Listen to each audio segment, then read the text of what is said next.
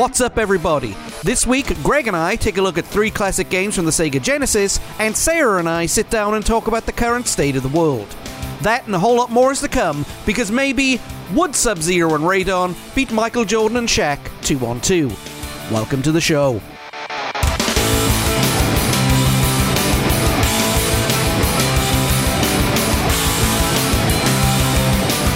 Alright, everybody, thank you very much for tuning in. I keep saying tuning in, right? It's like we're back on the radio or something like that. We're all digital these days. But, thanks for everybody for jumping on board. And I'm joined this week by Greg. Greg, how you doing, man? Hey, doing good. Yeah, thanks for listening to the Ones and Zeros. The Ones and Zeros. This is 1001001001001 FM. Somewhere there's a robot laughing his ass off. Yeah, well, that's what I say. That's what we need to do right now. Bender 2020, kill all humans. Us meatbags already had the chance. Right. So guys, thanks very much again. Thanks very much for tuning in, listening, whatever, downloading. I'm going to very, very quickly say that we've been doing some record downloads the last couple of weeks, and thank you very much for everybody who's downloaded. So guys, if you're on Facebook, Twitter, Tumblr, or Instagram, look up Because Maybe Network. Check out our YouTube channel, and of course we're on Apple Podcasts, Spotify, Podbean, iHeartRadio, Stitcher, TuneIn, and we're not on Google because Google sucks, okay? And I'm keeping that thread. You and he, when I recorded with Sarah, that was our big thing. Google sucks because they still won't approve us for Google Podcasts, which is, Well, you got. I like Podbean. That's kind of been my go-to. Yeah. I like it because it works on my car. Really? On my CarPlay system, yeah. So I'm a big fan of the Podbean. So if you don't have that app, get it. Yeah, definitely. And like I said, we're on all the other ones except Google because Google. Just grab your favorite one. But if you don't have a favorite one, I highly recommend Podbean. It's really easy to use. There's lots of good content on it. So check it out. And if you want to do a podcast, use Podbean too. They're a great host. So yeah, definitely. So man, it's been a long time since you and I have gotten together. We were just talking off air. This is like the first time we've seen each other since September last year. Yeah, I was about to say it's been at least 4 or 5 months, if not longer. Now we do still, we do have the 8-5 together. We're talking all the time. But this is the first time we've been in a room. Yeah, it's always over Messenger, or like sometimes. Like I'll send him something that's not work appropriate over Telegram chat or something, like the other day. Yes, but it's good to be back in the flesh and out of the house for a little bit. So. And we're almost done with the studio. Like by the next time you see me, we'll have like the paneling up and everything like that. I didn't even recognize the place when I pulled up because I guess you guys have done a lot of spring cleaning and whatnot. It looks really good, man. We had our last yard sale, and then everything that was left over was either if it was donatable, we donated it. If it wasn't, it was chunked. That's good. That's good, man. Yeah, I was literally like really impressed when I pulled up. I was like, wow, this looks really good. So. Me and Sarah, we spoke about this. I think we spoke about it last week or the week before. We're trying to make things a lot better than it has been on everyone. And I think one of the things that we decided to do was, just minimalize everything. Yeah, that can be a good thing, man. That can be. Yeah, I think we've had those talks before, and there's a certain amount of letting go that you just have to do after a certain amount of time. Yeah, and I mean, even in here right now, I mean, good Lord. Yeah, but I mean, that's life, dude. It catches up to you quick. I don't know whether or not by the time everything's done, if I'm going to stop using my flags or not. So, but yeah, man, like I said, it's good to have you on. So let me ask you this question, right? All right. Have you been keeping up with the Space Force stuff? Kind of. I saw the logo thing. I did see that. As a fellow Trekkie, what do you think? Do you think that they're going to get paid, or? Man, I don't know. I don't know if it's a ripoff or if it's a very careful homage. But here's the thing. I can't remember who said it. Said if you rip off one person, it's plagiarism. If you rip off multiple people, it's research. So yeah, that's true. But like I said, Sarah, did you like? What do you think of the Space Force to begin with? I mean, what are we guarding out there? Well, what are we protecting? That was the satellites, right from meteorites. I mean, that's my main I just feel like maybe there's stuff on Earth we could do too. Well, we got to protect the ice sheet. Okay, there you go. The snipers from NASA and all, NASA and Russia and China and Britain and Australia and Zimbabwe. Can't get over that ice shelf. No, definitely. Can't get over that ice shelf because the Earth is a cube.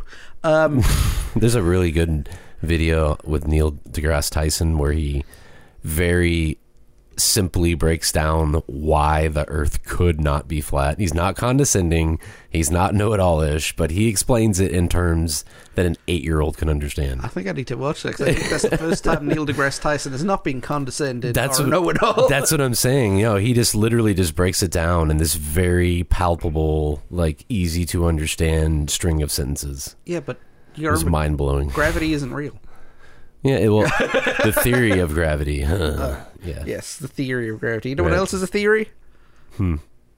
Everything else that has ever been that has ever existed. Pretty much, yeah. Even theories are theories, really. Exactly. So now we are recording this. I don't know when this is going to come out. This is going to be very, very dated. Hence why this episode exists.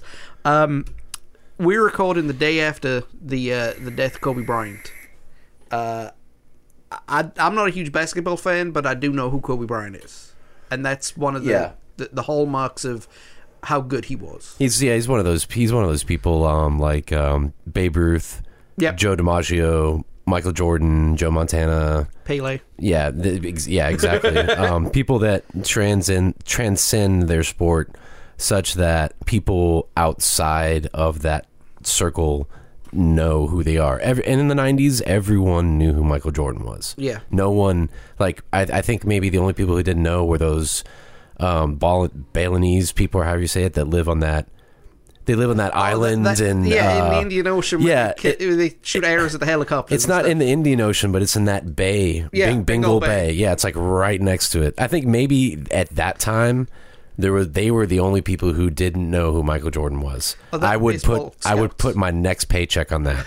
You could walk up to any person in the world in the 90s and they knew who MJ was. Oh yeah. You didn't have to say Michael Jordan. You could say Jordan. Well, yeah, I guess you would, because of Michael Jackson. He went by MJ, so that could but yeah, extremely recognizable, and I think Kobe kind of transcended that. He was one of those players. He was like the 2000s version of it. Or the late 90s, early 2000s of it. Because the first time I knew of Kobe Bryant was like around 2002, 2003. Yeah, he was kind of the 2000s version, I guess you could say. And, man, I just, sports aside, fan allegiance aside, hearsay aside, and all that other stuff aside, it just, as a father, it's just absolutely heartbreaking to me that there's kids that are going to bed tonight without their dad and their sister. So, everything, all that other stuff aside, it just pains me as a father to know that that's happening to anyone tonight, and that's, I mean, like in the last year,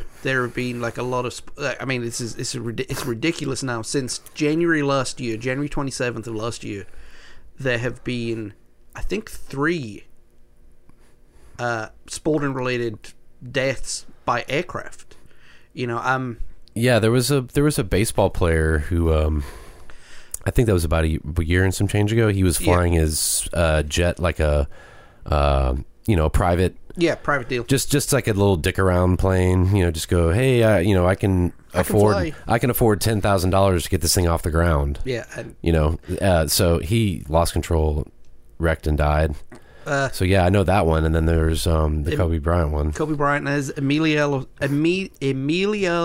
Sala, who is who's an Argentine soccer player who actually. Okay, so you follow soccer or football better than I do. He made a transfer deal. This is the bad part about this one. He made a transfer deal on the 24th of January. And he flew back to France to say goodbye to, his former teammates, high five, cleared out his locker and everything like that. Right. And then he died on the return journey back to England. Over the water. Have they ruled out sabotage? Yeah, they did. It was because that just seems too. No, that's so. Yeah. It apparently the pilot wasn't qualified, or the plane wasn't rated for the type of journey that they were doing. Oh no! And it was just one of those get it done on the cheap kind of deal, and they're in a hurry, wanted to get it. Yeah. Yeah, they lost control, and it's like a Richie Valens, Buddy Holly situation. Yeah. They were cold and they were ready to get to the next gig and get in a warm bed. Unfortunately, they found the plane at the bottom of the English Channel, which is horrible. But I mean, that's terrible. It's been a rough year for sports stars and flying, and a lot of people are saying, you know what, if you're famous and a sports star, don't get in a helicopter. I mean, Stevie Ray Vaughan died in a helicopter crash too. Yeah, I mean, it's ridiculous. So, for what it's worth, our condolences go out to the families of everybody involved in the tragedy. Yeah, and just anyone I know how like people, you probably don't know Kobe Bryant, but if you grew up watching a guy like that, and especially for anyone that played sports and could appreciate his grit and his determination, obviously that's going to affect you in some capacity. So yeah, definitely. And just to the dads and the moms out there, and the daughters and the sons, find the family member that you love and hug them tight and tell them you love them. Definitely. So on that note, guys, like I said, we offer our condolences, and for what it's worth. I mean, I don't want to sound empty and stuff like that, but I mean that's all you can do at a time. Like, it's you just hate. I mean, his fame and stuff aside, like I was saying, just the situation's just absolutely horrible. Wouldn't wish that on anybody. Definitely. So, all right. So we're gonna go ahead and jump into what we're here for. We're gonna talk about the classics, or some of the classics. Yeah. The great Sega Master System, not Master System, Mega Drive. Yeah, the Genesis / Mega Drive. Yeah, and I hear it's really. They're pretty much the same from what I can gather. They're exactly the same. But it's just marketing. Yeah, I think the term... Well, we'll talk about it here in just a second. Okay, great. And we're going to jump through, and I'll see you in just a moment. All right. Review Corner for Gamers.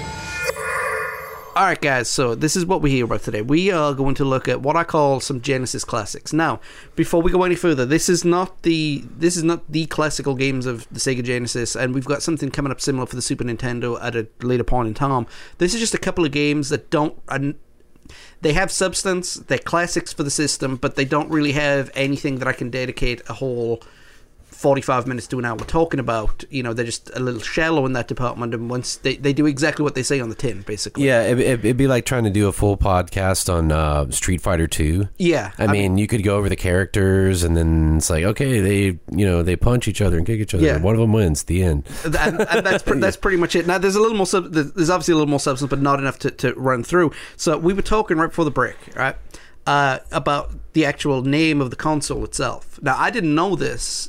Growing up, in the UK, we always called it the Mega Drive. Sure. And apparently it was the Genesis over here. Over here, yeah, it was the Sega Genesis.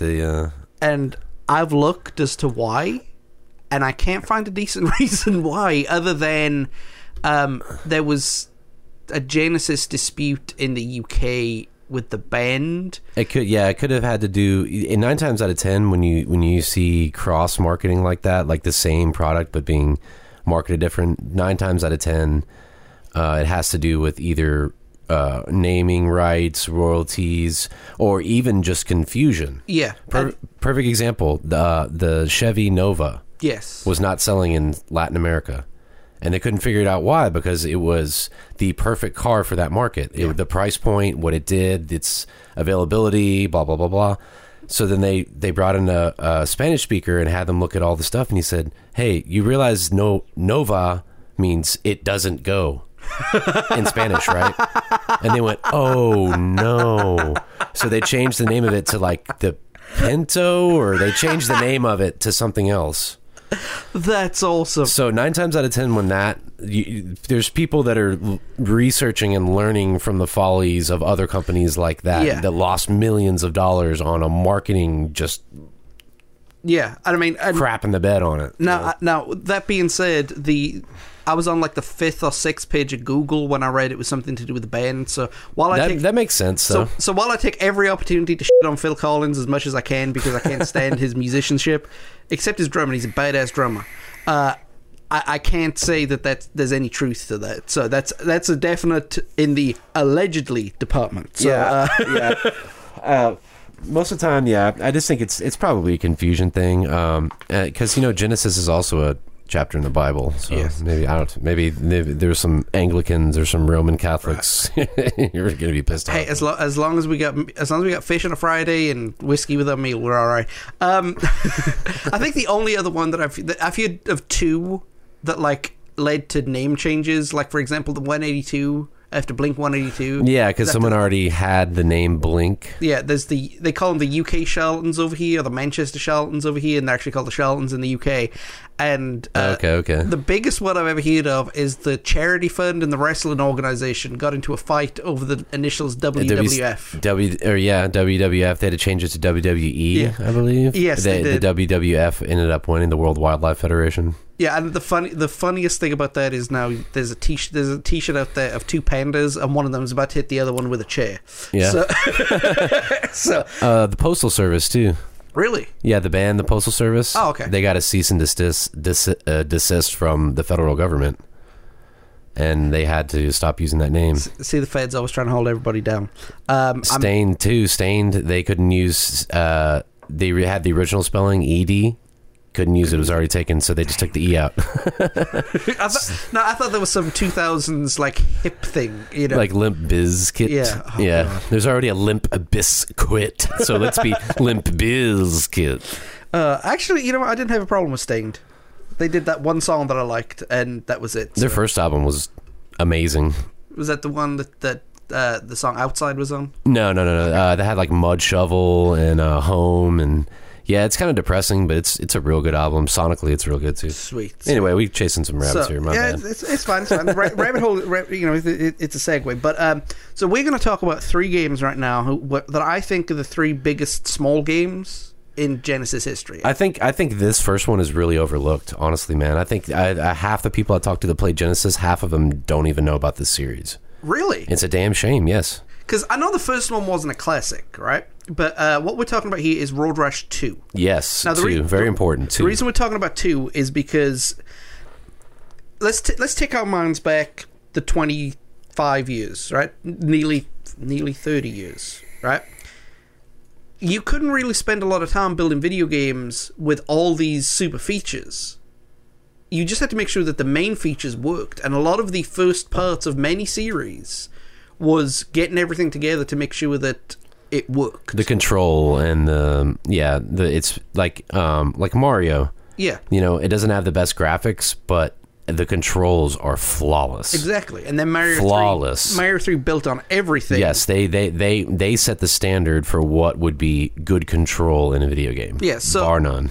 So two of these games are sequels that we're talking about today. So we're going to start with Road Rash 2. And this game, man, I loved. I thought it was fantastic. Oh, yeah. I had so much fun playing this as a kid. Lots of fights, lots of, when you would knock somebody off their bike. They just go flying. Yeah. Also, we figured out how to unlock this ridiculously fast bike with, I think it was the Wild Thing, I think it's called. Yeah. With the nitrous in it. You would hit a hill.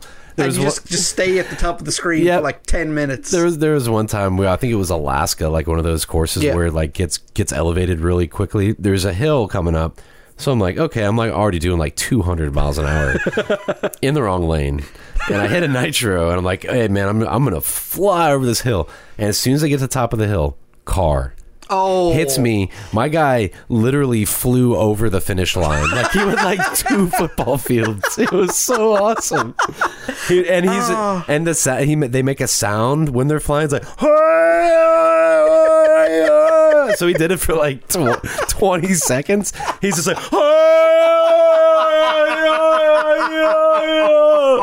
it was so crazy. Oh my god. Yeah, we used to have just hilarious stuff like that happen. So yeah, but anyone that doesn't know about Road Rash, it's basically like a racing combat game. Yeah. What you do is what it is, right? Is you were kind of like in the center of the screen, right? You definitely dominate the whole bottom of it, right? And you just slide one way to another. Okay, very, very basic. Player perspective, just like what was that? The old school Nintendo game, the car, like something Ridge Racer. Ridge Racer. Yeah, Street Racer, something like that. Kind of similar to that, but on a bike. But what you do, right, is as you drove by your opponents, I guess, they would like take a swing at you. They try and kick you. They try and hit you with the club or the chain. Yeah, I like the bat. I always got the chain. I like the bat and the chain. I thought the chain was cool because you could swing it. Yep. Like over your head, like a cowboy. Yes, and every time you hit somebody with a chain, they fell off the bike. So you had to, like, the only way you could get the club or the chain is you had to, when they were swinging for you, you had to swing at them at the same time. You had to counter, kind of in Tekken, where you had to, like, time it just right, and you would just whoosh, grab it right out of their hand. And then you start beating on them, and, you know. But you also had to dodge cars, and there'd always be a car around a quick curve. Yeah, off the top, as you just mentioned, the top of the hill. Every time, man, every time. And you just, like, go flying. And then officer number 5 would pull up, and then you have to get back on your bike before he sees. I always hit them off. I always kicked them off the bike. Oh yeah. No, you got no. In that game, yeah, that's the first thing you got to do is if they mess with you, man, take them out. I think that is. I read in my research. I didn't put it down because I didn't think of it.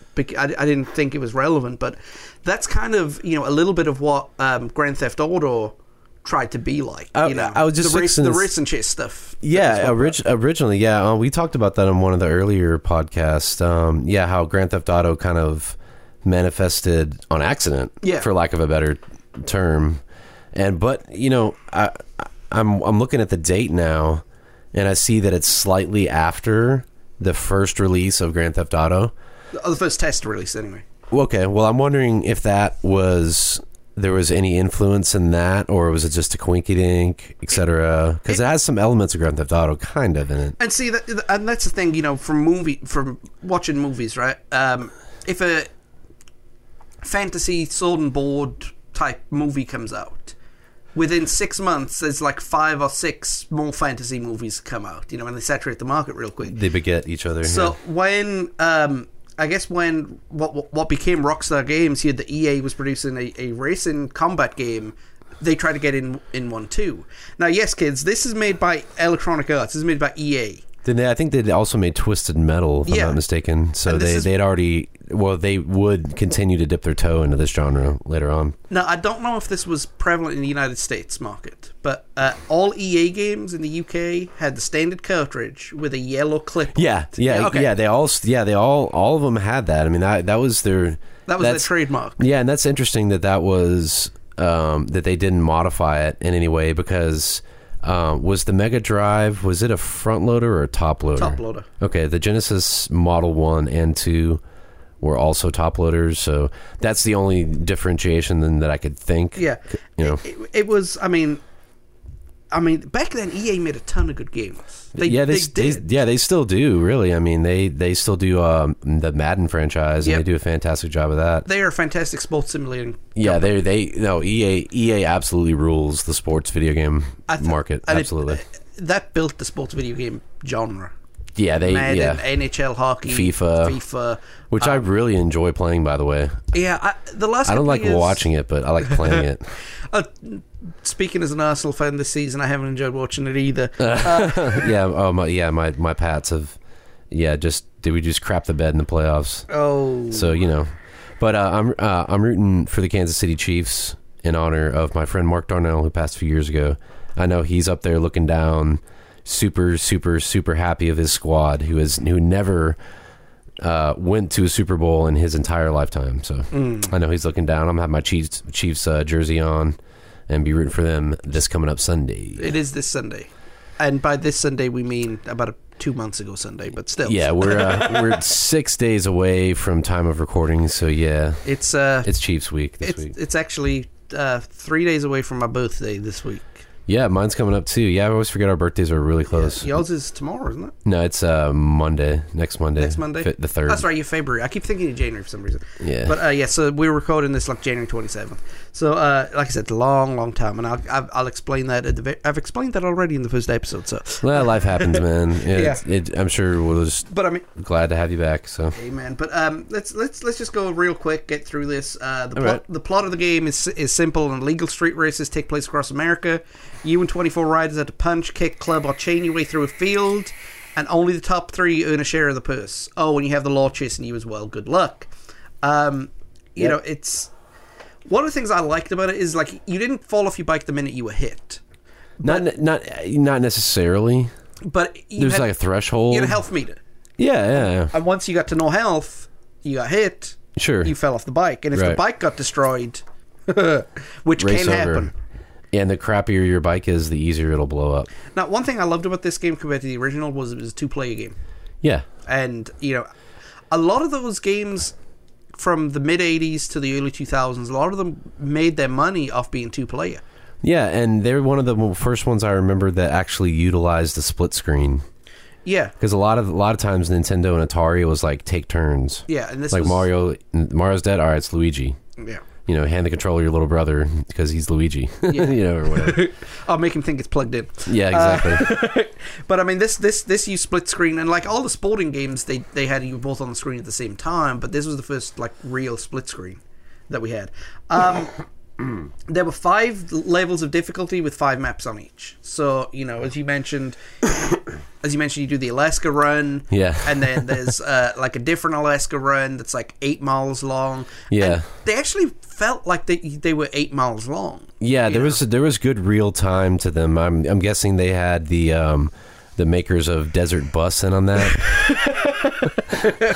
For those of you who don't know, Desert Bus is a real-time video game where you drive a bus to Las Vegas from Tucson, and you can only go 50 miles an hour. And if you stop and pulls over to the side of the road, and a tow truck comes and tows you in real time. Real time. Back to Tucson. So, yeah, go check out the... Oh, and then you have to go back. Yes. And then when you finish it, you get a point. That's right. It's 8 hours real time, man. Slowest points in video game history. No pauses, nothing. Oh, it's absolute torture. Yeah, Desert Bus must have been in on this. And if you want to know more about Desert Bus, the great Angry Video Game Nerd did a whole episode on it, and it's incredible. Now, if you have children, it's full of wordy dudes. Yeah, but, keep the kids out of the room for that one. But, unless you're training your kid to be a pirate or something. Samuel L. Jackson's handler. No, my son brought it to my attention. Like I was watching. You showed me the Desert Bus episode. We're going on a slight tangent. You showed me the Desert Bus episode, and I was watching the Big Rigs episode on my phone. Oh, the Big Rigs one. Oh, and my son, this is about 3 years ago. My son came into the living room. He just got out of bed to get some water, and he said, "Oh, you watching the Angry Video Game Nerd?" Like he was 8. He was like 9 at this point. And he's like you watch this guy? Oh, I don't know who this guy is, but so, and then he walks around the corner and goes, "Buffalo Diarrhea Dump." No, he started humming the theme tune as he walked up the corner. It's like, might as well. At least don't make. My advice to any children watching this: you don't want your parents to catch you doing something. Don't make it obvious in front of them. Yeah, don't pretend like you know it. Yeah. Yeah. So, so I think this is a solid 7 out of 10 game. Yeah, definitely. Man. I'd really, me personally, maybe just because of my sentimental attachment to it, I'd probably give it like an 8.5 or a 9. It's. I still play this game. I still own this game, and I still play it. Nice. That's how much I love this game. You're more in line with the critics than I am on this one, anyway. Yeah. Well, I mean, why did you only give it a 7? Let me ask you that. Part of it was.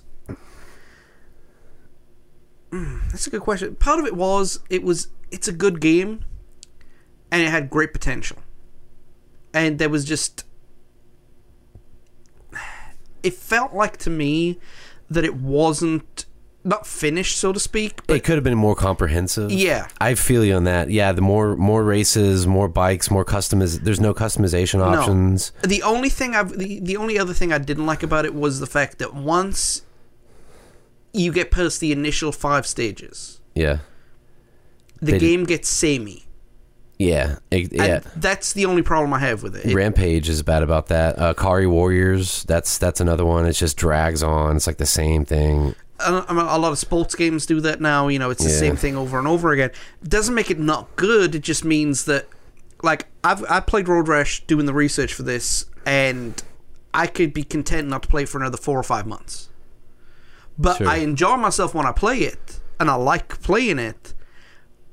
But to me, the replay value is very, very quickly gone. It's like a piece of gum. It's a novelty. Yes. It's a damn good game. I like it, but it's like a piece of gum. Once you chewed like 10 times, the flavor's gone, and it's like, okay, what's on to the next one? Yeah, but that doesn't make it a bad game, because how you play it, I mean, as you mentioned, the little quirks and and everything going forward, and even the game itself, is good when you're playing it.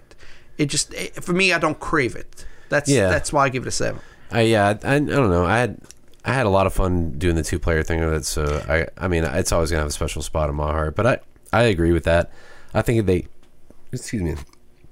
could have done more, and I think they addressed that in Road Rash 3. But all in all, even though it is a novelty, I thought it was extremely entertaining, fun to play with friends. And plus, the 7 out of 10 comes with the fact that I always got my butt kicked on 2-player mode. Right. So, all right. So the next game we're going to talk about, we mentioned this earlier, and we're going back to the basketball arena, NBA Jam Tournament Edition. Yeah, another classic multiplayer definitely game. I love this game. This is like, excuse the pun, this is my jam. Right. It was made by Midway. Yeah, Midway, makers of Mortal Kombat. Makers of Mortal Kombat. Yeah, they're most known for that, definitely. And those are two games you don't really... okay, we grew up in an age right now, right? Bethesda. Use Bethesda as an example because, we're both fans of Skyrim and Fallout and stuff like that. Yeah. But they make a certain type of game, right? Really big, open world, RPG, somewhat RPG. Fantasy. Yeah. Yeah, exactly. Basketball and Mortal Kombat... Yeah. Are like so far apart they're almost touching each other on the other end. Yeah, it's oil and water, man. Yeah. I mean, it's interesting. They made both of them work. Definitely. This was released in the spring of '94, right? And the reason I say that is because unlike Road Rash, this bad boy was in the arcades. Yes. And it was designed for the arcades. Yes, and I thought the home port was kind of disappointing. It was. Personally, it was still cool. It was still fun. In the United States, it made $1 billion worth of quarters. Shish. That's a lot of money, right? That's there. a lot of cheddar right there. That's a lot of kids getting addicted very, very quickly. It was a different kind of game too. It was a little more rough and tough than normal basketball. It was street rules on a basketball court. Basically, that blatant goaltending was counted, but you could just literally just shove somebody and take the ball from them, which I always thought was kind of cool. I always laughed at that. And then equally frustrating when receiving it. When you did it, it was good. When somebody else did it, it was wrong and deserved a foul. And then I'd start figuring out how to I'd know when they were going to try to shove me, and I could throw elbows and go around them because they'd shove, and then they would go and topple over, and I'd just go around them and dunk it. Well, that was the other thing too, right? The hallmark of this game was the dunks. Yeah, the exaggerated dunk. There was kind of a cartoon. There was realism to them, but there was also a cartoon kind of suspension of disbelief, with the people's abilities and the things happening on the court and with the ball and stuff like that. The ball would always go on fire after you did 3 dunks. It would or something like that. Yeah, I think when one player would score 3 consecutive points, it didn't matter if it was a 3 or a 2. It just had to score 3 times. And then they added team fire later on, where if you got two assists in a row, both of you got a team. Both of you would be on fire, and that gave you unlimited turbo for a minute or so. And once you had unlimited turbo, it was done. Nobody could stop you. I call the being on fire a major disadvantage. It's you already put up 3 uncontested points. Hey, cool. Now I have unlimited turbo and 99% accuracy. That's fair. It's okay.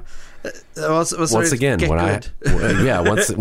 I had it, awesome. When I was facing it, no. Not so good.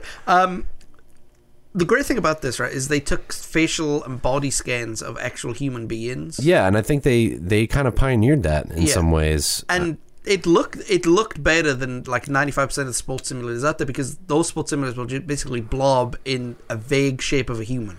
And then Sega CD desperately tried to jump onto that when they did Night Trap and some of those other games, where it's like a point and click movie. They're stop animation is going to be the best thing, the next best thing. And so they're trying to inject it in all these games. I kind of have a feeling that NBA Jam, when people saw the realism in that, they decided, okay, stop motion is going to be the next thing. But it really failed. It was the great thing about it was it's the animation style, was ahead of its time for the 90s. And the sprites never looked out of place either. Everything looks very well done, cohesive all the way through it, and like a Mario, another great example of a great, well-programmed game. The backgrounds and the sprites match. I mean, they look good. Nothing looked out of place. It didn't distract you. It didn't attract you. It just was. And it was also kind of a 3D view, like a bird's eye angled view. So you had, when shooters would take a shot, say in the corner for a 3, you would actually see them, from a perspective of them going up, jump up into the side. Or yeah, something. you would see their shadow and their feet, and so it was. I think it was graphically groundbreaking as a sports title for '94 and on a 16-bit console. It was the first. It was the first sports style game that did the arena of play from left to right as opposed from up to down. Because Madden was overhead and you went forward. Yeah. FIFA and all those soccer games and the ice hockey games played on like a diamond shape. Yeah, so like an isometric kind of angle. Yeah, and so this was the first one that was straight eye level mid court. But you also have a little isometric angle in it too. I mean, because you're not looking at it straight down. I mean, it's kind of it was like director's camera vision, right? Say like the hard cam. If you're in the very middle of half court, and then you just rotate it back like 20 degrees in one direction, just so that you have good perspective. Yeah, it worked. I think it worked really well, and they didn't force you to change perspective at all. It stayed in that one. So yeah. Yeah, it was a really, really good game. It was fun. It was exciting. It was good. Good to play with lots of people. So. And it was one of those. It was one of those games that first started putting realistic stats into players. Yeah. And they.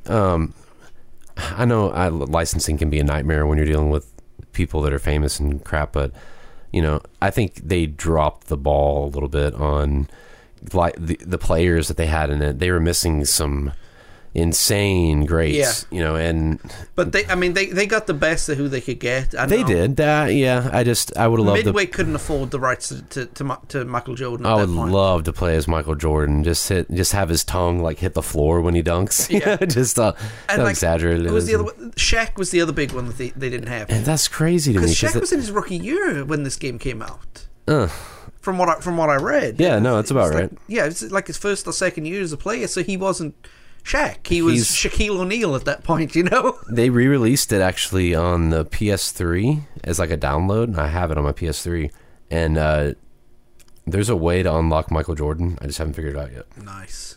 But everybody else is on there. Pippen, Kobe, LeBron, all them. They're all there. Yeah, I think this game helped the NBA like get some different and new fans too. I think that made the NBA a little more exciting to some people. Because at that time we had the Dream Team of the Olympics and stuff coming up, and so they needed more eyes on the product to get good old fashioned patriotism and all that. But I mean, Magic Johnson had not long been retired. Michael Jordan was the big name. He was towards the end of his career, not quite, but he was still winning championships and putting up good numbers. And he was about to head to baseball at that point too.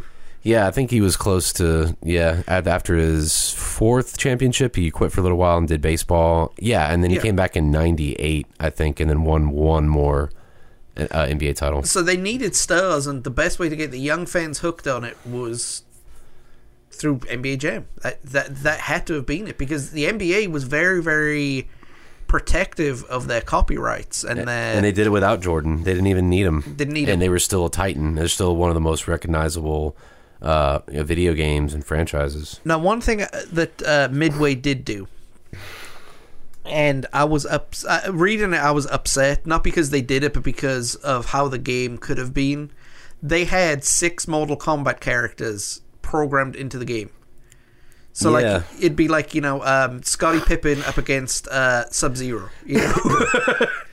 Okay, random. But the NBA made them take it out of it, and to Midway's credit, they didn't kick up a stink about it. They took them out, and all the test copies they took them out too. So there's no surviving code with any of the Mortal Kombat rendered characters in there. Boo. But it's an arcade game. It's not real. You got the guy dunking from the roof of the arena. Yeah, and jumping up, 35 feet in the air, and then dunking a flaming basketball into a rim. Yeah, totally. It was insane. The game had 5 levels of difficulty. It had hard, extra hard, super duper hard, and oh my god, this is impossible to play. No, it was basically super easy, normal, hard, extra hard, right? Right. And that was one of my problems with it, is the fact that it was a very, very fast-paced game, and it was very, very difficult to control. Shorter court. The court, scale-wise, is like 3/4 size, maybe. Yeah. Yeah, I mean, so it's fast paced. I think they wanted to do it that way. True. But that kind of that can be jarring. Yeah, it can be. There's a lot going on. Well, not only that. I mean, for the casual guys who bought this game playing up against a basketball fan, this would have been a nightmare to play. Yeah, like a traditional someone who was adhering to normal basketball rules. Because I mean, like the first Madden that came out on the SNES, everybody knew. Everybody, even if they didn't know how to play football, they knew, how to play the game. Yeah. Right. The same thing with the FIFA series. Same thing with the NHL series, the boxing series. If you didn't know anything about the sport, you still knew how to play the game. Right. And this, I think, adhered more to the basketball fans than the video game fans, if that makes sense. Probably so. And I maybe it bridged the gap between the two a little bit. Yeah. Perhaps, I mean, because, video games were... I think sports simulators got the sports fans into video games and kept them there. Yeah. They had to. I mean, good Lord. In the UK, there's FIFA Day, they call it. Yeah. Which is ridiculous. But it was one of the first games to have play-by-play, too.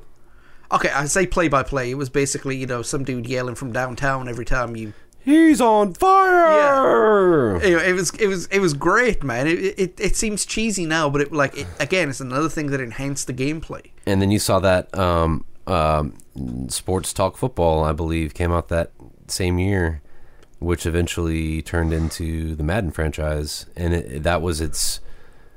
that was what its selling point was. It was called John Madden Sports Talk Football 94. I believe it was 94, 92. I can't remember. It's around that time. But yeah, right. So yeah, they probably took a page out of that. But yeah, it's now it's insane for me to play a sports game and not hear commentary. No. So it's kind of the standard now. Yeah, it's definitely. I wrote down 6, but I'm actually changing it to 7 out of 10. I thought it was a damn good game. But I think the only thing that brought it down was for non-basketball fans, it's missing some of those marquee names. Missing some of the marquee names, and it was just a little bit too difficult. Yeah, I think I agree with you on that. I was going to give it a 7 as well before you revealed yours. But yeah, I think it's about right. It's on par. And like I said, it was just too difficult for people who didn't quite know the rules of the game. That's all. And that's on easiest difficulty. It's probably better that Jordan went in it, because every game would have been Jordan and Pippen versus Jordan and Pippen. Yeah, pretty much. And it would have been annoying AF. Everybody would have gone the Bulls. You see, we knew the Bulls back home. They were a franchise team. God, they haven't been relevant in a long time. The Dallas Cowboys of basketball. Then again, I'm saying that Liverpool FC, as of time of recording, are 16 points clear in the Premier League with 2 games in hand. So at the end of that, they could be 21 points ahead. Wow. On level game. They've won it this year.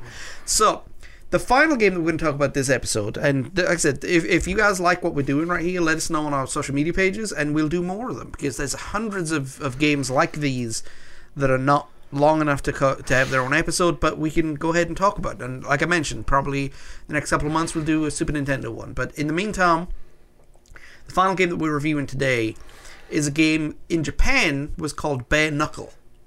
Right. But in the United States and Europe, it was called Streets of Rage. Right. Translation issue with that. I'm willing. Oh, definitely.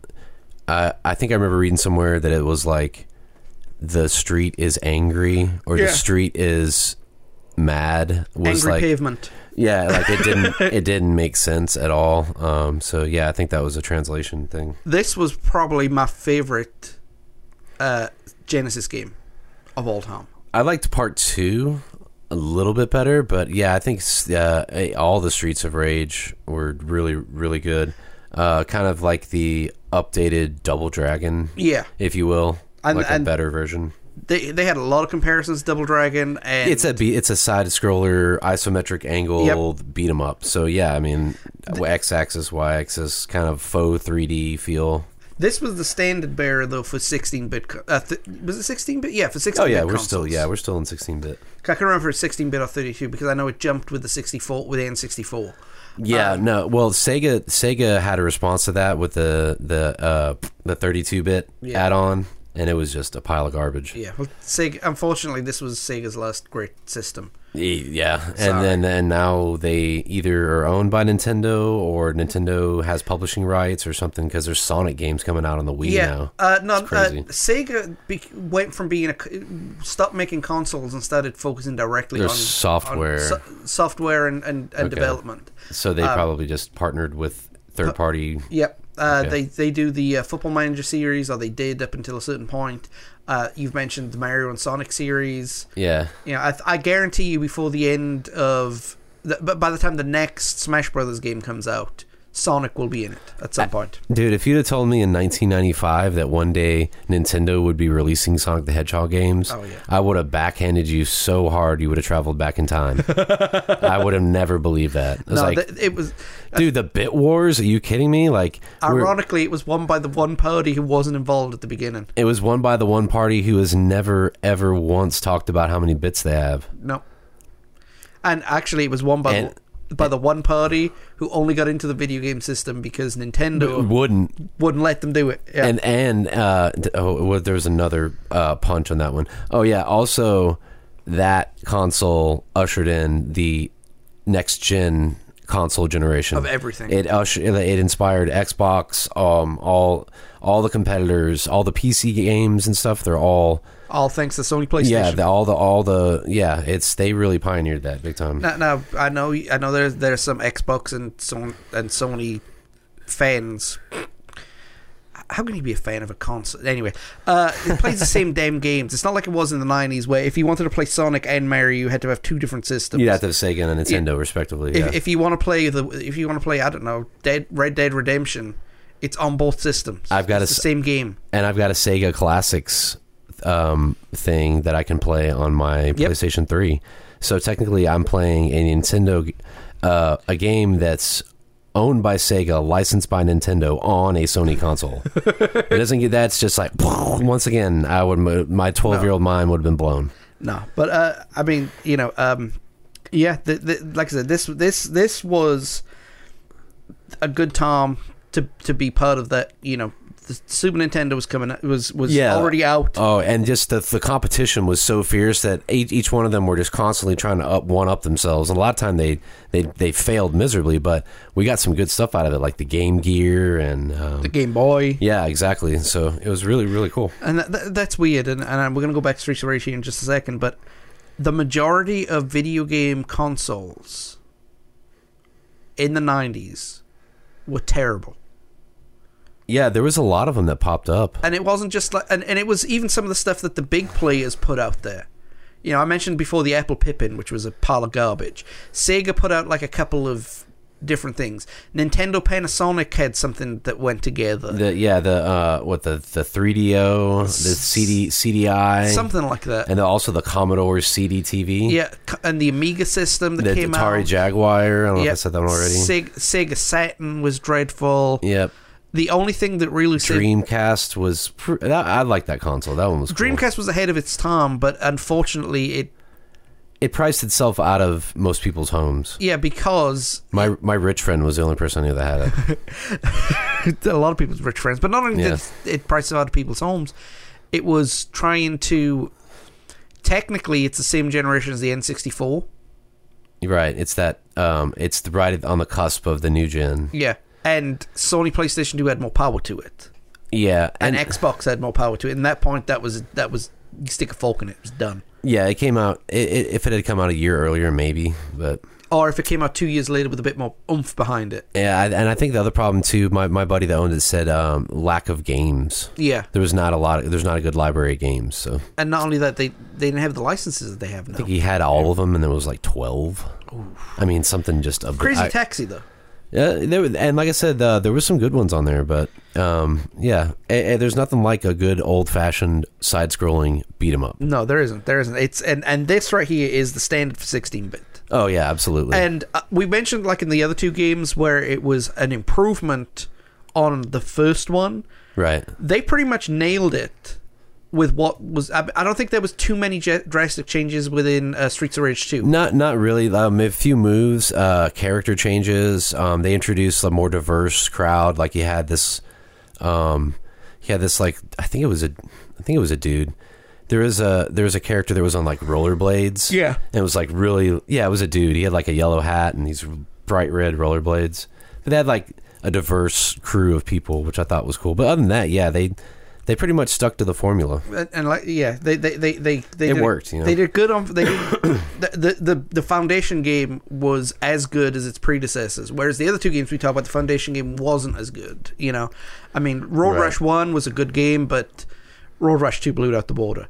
NBA Jam was a good game, but NBA Jam Tournament Edition blew it out the water. Yeah, Mario 1 was really good, but man, Mario 2, that was just a whole nother level right there. We could spend a whole episode talking about the Mario 2 controversy. Yeah, Mario 2. A lot of people have. I mean, there's so much stuff in that game, just everywhere. Oh yeah, Easter eggs aplenty. It's great. Yeah. Just goodness. But this game right here, you know, side-scrolling beat 'em up. Good 2-player. Yes. The 2-player, I think it was the strongest point of this game. I think it was designed specifically for 2-player. It seems to do better, and it's one of those games that doesn't suffer from lag. No. You know, because it's one of those games where there'll be a lot going on at once. But it's contained. But yeah, it's not you know, bogging down. I remember playing Zelda and being in a room with like, you know, 20 likes, and it's just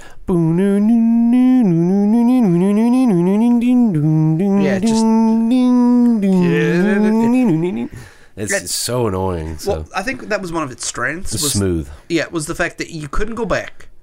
Once you went forward and that thing was off the screen, it was done. You never saw it again. It didn't push you along though, did it? It no. Kind of just. You had to do it yourself. Okay, but then you would get to a boss or a point, and it would stop you. Yeah, and you couldn't go anywhere until that person was defeated. And then I think that helped smooth the gameplay out because it only loaded up this section at a time. Yeah. Then this section at a time. Then this section. So it knows how much stuff's going to be on the screen, and they can. Because in Zelda, stuff can just wander in from off screen if you're out in the wilderness, you know. So and it was the same. Okay, every time you play it, it's the same type of opponent, but they don't come in the screen in the exact same place. Right. Whereas, you know, we mentioned Mario several times. You know, like there's going to be a Goomba coming straight away, and then there's two more. Scripted. Yeah. This guy's going to be jumping this high, and this one's going to be jumping that high. This was randomly scripted, even though it was the same opponents. You know. Like, for example... They respawn at random points on the outside of the area. The first playthrough, you have 3 guys coming in from the left-hand side. And then the second time, you have 2 from the left and 1 from the right. 1 from the bottom and then 1 from the... Yeah. And so it kind of tested your... But that's... Yeah, and that's good. That's how real life would be. Yeah. It was really, really good. I love this game because of the fact that it was a traditional. It was, we keep saying traditional, but it like had a 3-ring circus of characters you could play. Yeah. What I mean by that is there was 3 stats, and each guy or gal had 2 stats that they were proficient in and 1 stat that they were nerfed. Where they were kind of weak. Blaze, it was Blaze who was the chick. She didn't have any strength. She was fast, or she was fast and could jump. Yeah. Okay. Adam couldn't jump. But he was fast and strong. Yeah. And then Axel wasn't fast, but he was strong and quick. You know, so every gameplay... They all had like complementary traits and weaknesses. And every gameplay, that meant that every time you played this game with the random spawn-ins and the different styles of fighter that you picked, every game was different. Yeah, so that gives it a lot of replay value. Definitely. Right there, especially with playing with other people. You could do another run through the different character. And then with the enemies respawning in different spots, it's going to feel like... It's not going to feel as old as quickly. No, and the thing is with 2-player mode too, which I loved, is you had 2 SWAT cars. Because the SWAT cars... I've played this a lot with my cousin, and his instruction to me was, the first time I played it, is... Don't press the A button until I tell you. Okay. And then when I got to the boss fight, we started fighting. He said, okay, press the A button. So I pressed the A button. And then this cop car showed up, like from 5 screens back, with like a nuclear warhead fired into the thing and destroyed everything. I forgot about that. Yeah. That was one of my favorite parts of the game. And even to this day... That's how I play it. I don't touch that cop car until I'm either... You save it for the... I save it for the boss fight, or if, like, I'm about to die. Right. And Last-ditch effort. And I know I'm going to die. They're going to give me a new cop car when I get this new life anyway. Right. You just take everybody out anyway. Take everybody out. This was early thing of double team moves too. Yeah. And they kept on doing that too. They kept on adding to that. And that was something that you saw in, 91. So yeah, I think Double Dragon was 2. It was when they started doing that. Yeah. So they probably took a little page out of this, because yeah, they're definitely very similar. One of the main differences being the storyline. Yeah, because this game had a plot, which was unusual for video games back then, and for a beat 'em up too. Yeah, to have like a movie-esque type of feel to it, like story, anyways. And the story was that a crime syndicate is led by Mr. X, and they have taken over a once peaceful city where corruption and violence is everywhere, with the cops in the syndicate's pocket. 3 former cops, Adam, Axel, and Blaze, fight back, looking to destroy Mr. X.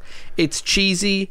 It's formulaic. It's a traditional type of plot, but it's tried and true, and it's the perfect setup for a beat 'em up. And when you play this game with the background of the city on fire, it's a really cool game. It's perfect. It's really, really good. This game has 4 levels of difficulty, and this difficulty scales really, really well. Yeah. It's very gradual. I mean, easy. And you get more moves and stuff too, right? Yeah, I think so. So you or at least more power ups. You grow with it. Like your player, not only your skills, but your player literally grows too. Because here's the thing, right?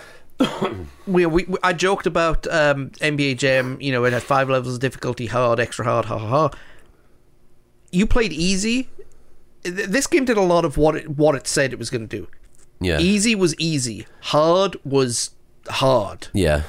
So it was accurately scaled. Yes. Yeah. Every level, like we mentioned, had different sections. There were 2 levels that were unique, right?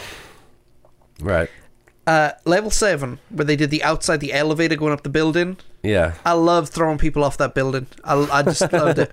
Level 8 was in a high-rise hallway. It's the only indoor level of the game. You had no SWAT support. And instead of going left to right, you went right to left. Oh, yeah, but that threw me off a little. I remember, was it that Ninja Turtles arcade game did that too? Yeah. Had like forced perspectives, and they would move you. You'd be moving like left to right for a long time, and then you go like an isometric up angle, like in Paperboy, exactly. And then it's kind of jarring a little bit. And I think that was done. Obviously, it was done intentionally, but I think it was done with the intention of testing you. It works. I mean, because like the first 7 levels, or the first 6 levels, left to right, you know what you got to do. You kind of get used to doing this. Level 7 is kind of just an up and down level. Okay, fair enough. You got a little box to move in, but that's fine. But then right to left, so you're already used to doing it. You know what I mean? It definitely changed how you played that last level. Yeah, and it's definitely gonna get in your head a little bit, just because you're so used to, the way it's been the whole time. Yeah, there's games that love to do that. Kung Fu on NES did that too. Each level rotated between right to left and left to right. And the reason I'm enamored so much with this game is because the year it came out and the year it was developed in. These things weren't common at the time. In fact, I think this was one of the first. As you mentioned, there were some that did it, but like one of the first that did do it. It's the first of its kind that actually made it work, because I think Action 52 was out before this. Yeah, and it had some attempts at beat 'em ups, and they were garbage. Like no one would waste their time on those at all. No. So this is, if this is not the first side by side scrolling beat 'em up, it's one of the first ones, and it's one of the best ones. The best one. It set the bar. Totally. And 2 and 3 raised it. I'm not gonna lie. I haven't played 2 that much, and I haven't played 3 that much. But what I have played of it, it's like, 2 is great. I'm trying to remember the dude with the rollerblades. He had such a cool name. It was like Blades or something, or like Skatey or something. Let me. But it was like this hip hop dude, and he had rollerblades, and he was like. He had some of the coolest, like he did the, like the little scissor kick, like Guile does in Street Fighter. I cannot remember his name for the life of me. Oh yeah, the cover we're pulling up the Wikipedia. The cover. Skate was his name. Skate. See, I was close. It was like Skatey or... Yeah, that's a great cover. Yeah, I mean, everything... It just tells you everything you want to know about that game in the cover. I think... Bunch of people whooping each other's butts, you know? Yeah, and I've said it before and I'll say it again. This game basically does everything it says it's going to do. It does, yeah, and the name totally fits it. One of the big pluses of this is the soundtrack. Oh, God, yeah, the soundtrack is unbelievable. It's the perfect mood for every scene. Yeah, I mean, the level 5 on the boat, right? It kind of the music not only fits it, but it feels like it kind of goes back and forth and back and forth. So you feel mentally you're on the ship with the waves and everything going on. You know? Oh yeah. Yuzo Koshido was Sega's answer to Koji Kondo, right? Gotcha. And he made full use of everything. Like he took what he could do. Or what he was not necessarily allowed to do, but what the hardware could do. What he knew would work. And he maximized every single note, every single piece, everything. Did he do the Sonic music? I'm not entirely sure. Oh, because that was another excellent. It sounds to me, it sounds like it's in the same style. But yeah, nonetheless, music is a really important element in games. I don't think a lot of people. I think it's a fact that a lot of people gloss over. And then again, I know there's people who are distracted by music. They'll mute the music, especially when they're playing RPGs like Fallout or Skyrim, whatever. But I'll leave it at half volume, just so it's there, but it doesn't distract me. So it's like ambience almost, yeah. But this guy definitely he did Sonic. He did the 8-bit Sonic, so the stuff that came out on the Master System. Okay. Gotcha. But but nonetheless, Sonic's music's always been kicking in the 16-bit and before era. Oh yeah, I mean, it's always good.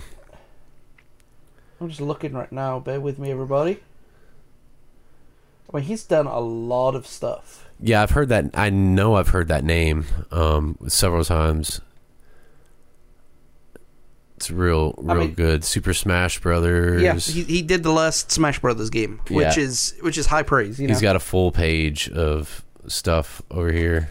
Of just stuff. So yeah, so this guy definitely knew what he was doing, and he definitely pushes the limits of what it can do. Well, I give this game 10 out of 10 because again, it was my favorite game growing up. It brought back a lot of good memories, and I'm going to have a confession to make. Yeah. I have never beaten this game. I haven't either. I've gotten. I didn't have the grit. Now that I have the grit and the knowledge, I don't have the time. No, I had all the time in the world back then. Right, but even I played this game about a year ago because we bought the Genesis Classic Series for the Xbox 360. Right, and I played it then, and even then I couldn't. I got to the door. And at that point, I'd used up all my lives and all my continues. He's real hard. No, I didn't even get to him. I've gotten to him 3 times. Oh, okay, I've gotten to him. I've never gotten close to beating him. I've never been able to beat him because he has a freaking Tommy gun. Yep. He's the only character that has a weapon like that. I mean, they have pipes and chains. He's and bats. built like the Punisher. It's ridiculous. But I think what made it, like we mentioned, everything said what it was going to do. It was paced perfectly. Yeah, it scales. The difficulty scales really, really well. It moves with you. It doesn't feel slow. It doesn't feel rushed. It just feels. It keeps you engaged, keeps it interested because it's really easy for that to get monotonous. But they've got lots of different stuff going on with the random spawning of characters and the different players you can pick. And I think later on they added divergent paths and other stuff like that, and objects that you could pick up and interact with. Yeah. So yeah, they just constantly kept challenging themselves and found ways to creatively challenge the player, which was awesome. The only negative that I've got on this game, as far as I'm concerned, is there are some areas in the game that were that shows this clearly was designed for a two-player mode. Right. I was wondering about that because, like, am I really helping myself if I'm playing 2-player? Because if they're just doubling down the enemies because there's 2 people, then I might as well play 1 player. Yeah. But if you're seeing 2 players worth of people and then 1 player, then I think what it was is, say there was 40 enemies on a level for 1 player. When you pick 2-player, it went to 60. See, that's what I was thinking. but there were some areas where they were just concentrated so much. It seemed like it was... You needed a second set of hands to help you. Right. You know, so... But yeah, that's what I think. 10 out of 10. What do you think? Yeah, I'd give it a 9 out of 10. I'd say that's a pretty high-class gripe, honestly. But like I said, real wonderful game. I'm gushing over it. So... All right, so like I mentioned, guys, that we're at the end of talking about some of these classics. If you want us to talk about more Genesis classics, let us know on our social media pages, and we can arrange something out and we talk about a couple more like that. So in the meantime, we'll be right back.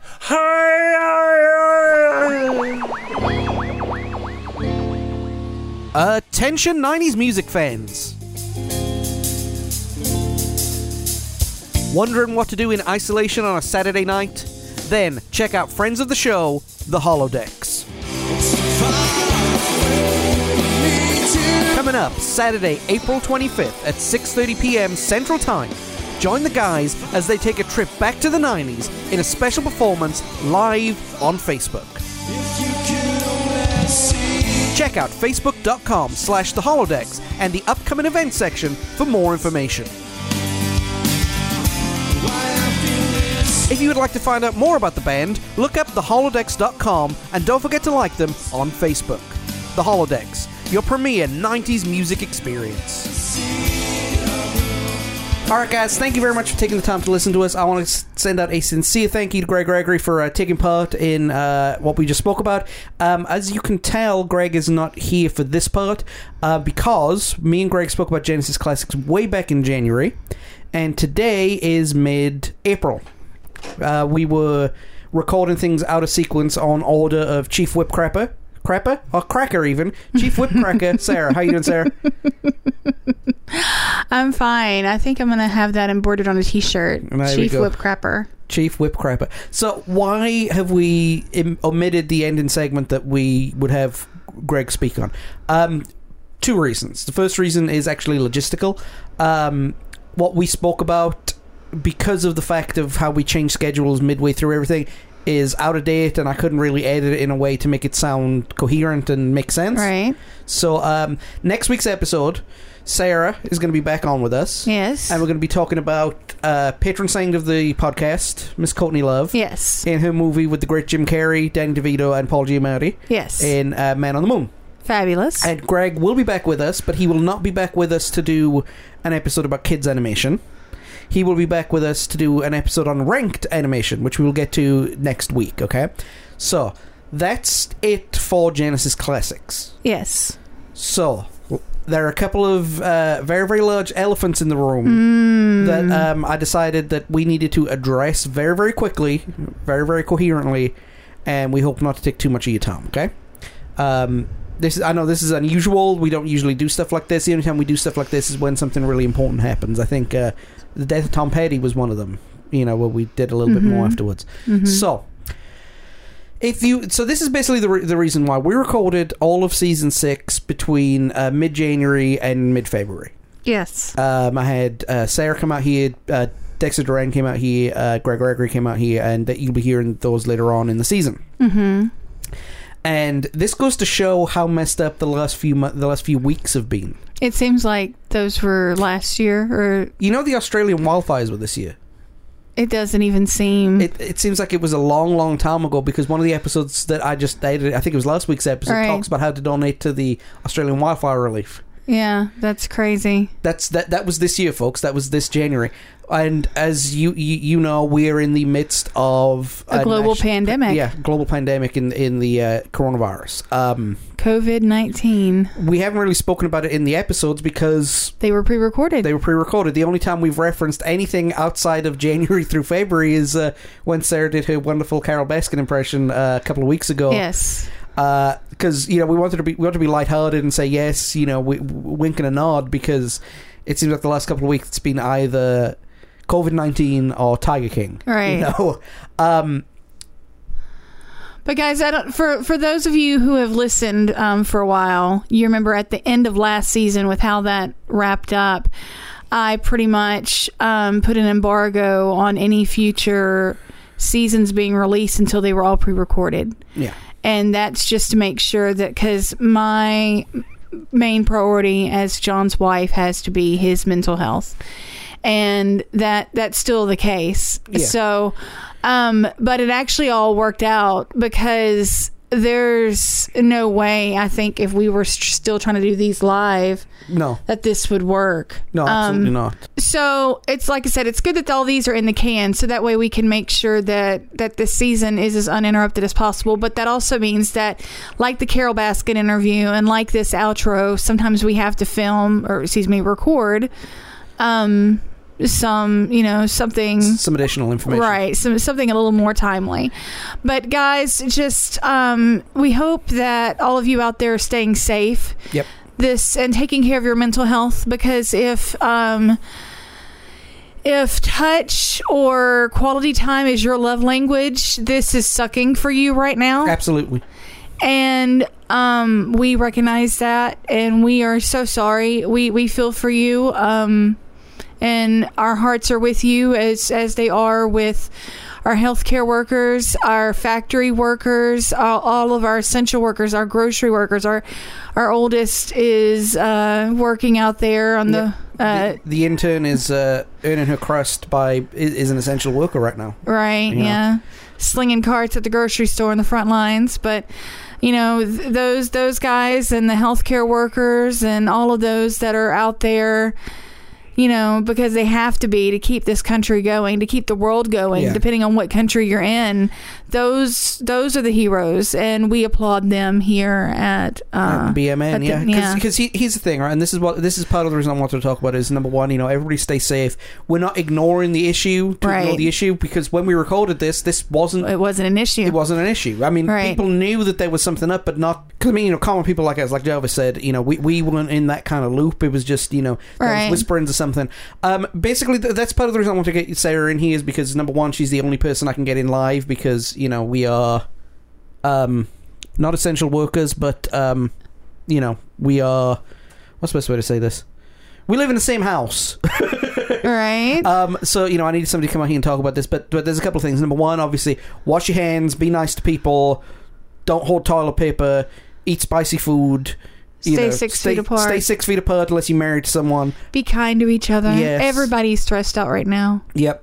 And please be kind. And I wanted to give an update on what that means for us without having to do another episode, because I don't have the time to do another extra episode. So this is basically what it is. 8 to 5. I work at the 8 to 5 as normal, and that makes me super busy. So this is coming out on a Sunday. Yesterday, you will have seen my live stream of Donkey Kong Country. If you haven't, go check it out on the YouTube channel. And the 90's Gamer is being paused for the moment because I don't have the time to produce another series. So I'll probably just do a bunch of streams of little games in the meantime, every couple of weeks or so. But there's no new long playthrough that we've been doing. This season 6, was originally supposed to be 14 episodes. Unfortunately, because of the pandemic, because everybody who I need to be involved in this has been super busy, it's dialed back to 8. Now but those are already recorded. Those are already recorded and done and ready to go. It's a shame, really, because we're not going to be back on July 5th like I wanted to be for season 7, because I had the perfect episode to go on for July 5th. The greatest summer blockbuster of all time, made in 1997, with the greatest extra in movie history. We're going to live on. We're going to survive. Today, we celebrate our Independence Day. Right. But so all that's going to be done. So this is the halfway point of the season. We got 4 more episodes to go, and I genuinely don't know at what point this year we will be back in a part-time or even full-time capacity. Well, that's kind of where everybody's at right now. Everybody's in the world is in a holding pattern, folks. But know that we're here, and we'll have content out to you in some shape or another. We just don't. We don't want to promise you what kind of consistency we can do it in. Yeah, I might even abandon the idea of a season and just cobble together something and put it out when I can. Without any rhyme or reason. So, for example, I mentioned the joke of Independence Day. Say there's a subject that you and I were going to talk about. Right. If we can find a couple hours in our schedule to sit down and talk about it, Right. release it. You know, it's kind of like what they call it. You got albums, and then you got the EPs in between albums. Right. This is our whatever. But like I said, I just wanted to get all this information out to you guys, and I wanted my chief whipcracker with me to kind of help me articulate the ways of doing things, because she is a better articulator than I am. And that also means that unless we decide to go to Zoom sessions or whatnot, if this does look like we're all in this for the long haul, his guest, if it looks like we're able to continue, it looks like it's you guys are stuck with me. Yeah. Or he'll be flying solo. I'll be flying solo, and I think which is the worst option of the two right now. So. Right. Well, sorry, fine. Then I'll leave. No, I'm talking about me flying solo. Because I have a very droning voice, and I say the phrase, that's amazing, isn't it? So, stay safe. Everybody do good. Be kind to yourselves and to each other. Be kind to yourselves and each other. Again, thanks, Greg, for talking about the three games we spoke about. Wash your hands, and after you're done washing your hands, pick up your phone and check out Facebook, Twitter, Tumblr, or Instagram. That's where you can find the Because Maybe Network. And obviously look up Apple Podcasts, Spotify, Podbean, iHeartRadio, TuneIn, Stitcher Radio. And I'd say more, but I mean, the joke's worn thin right now, but you probably going to hear it 4 more times in the next couple of episodes. And we love you guys. And we're also on YouTube. I love every single one of you who's taking the time to listen to us. If you are online next Saturday, as you listen to the Holodex gig, it's going to be a damn good live stream. Yes. Yeah. Listen to it. It's damn good. I can guarantee that. And if you don't like my guarantee, I'm not a salesman. I'm just a simple podcast host. Stay safe. Wash your hands. All that stuff. And all that jazz. And more importantly, stay safe. And if you can't stay safe, make sure you stay as safe as you can. Okay? Yeah. That's what I'm trying to say. Take care of yourselves. Take care of yourselves and each other. We love you all. And you'll hear us next week. We'll see you soon. Bye.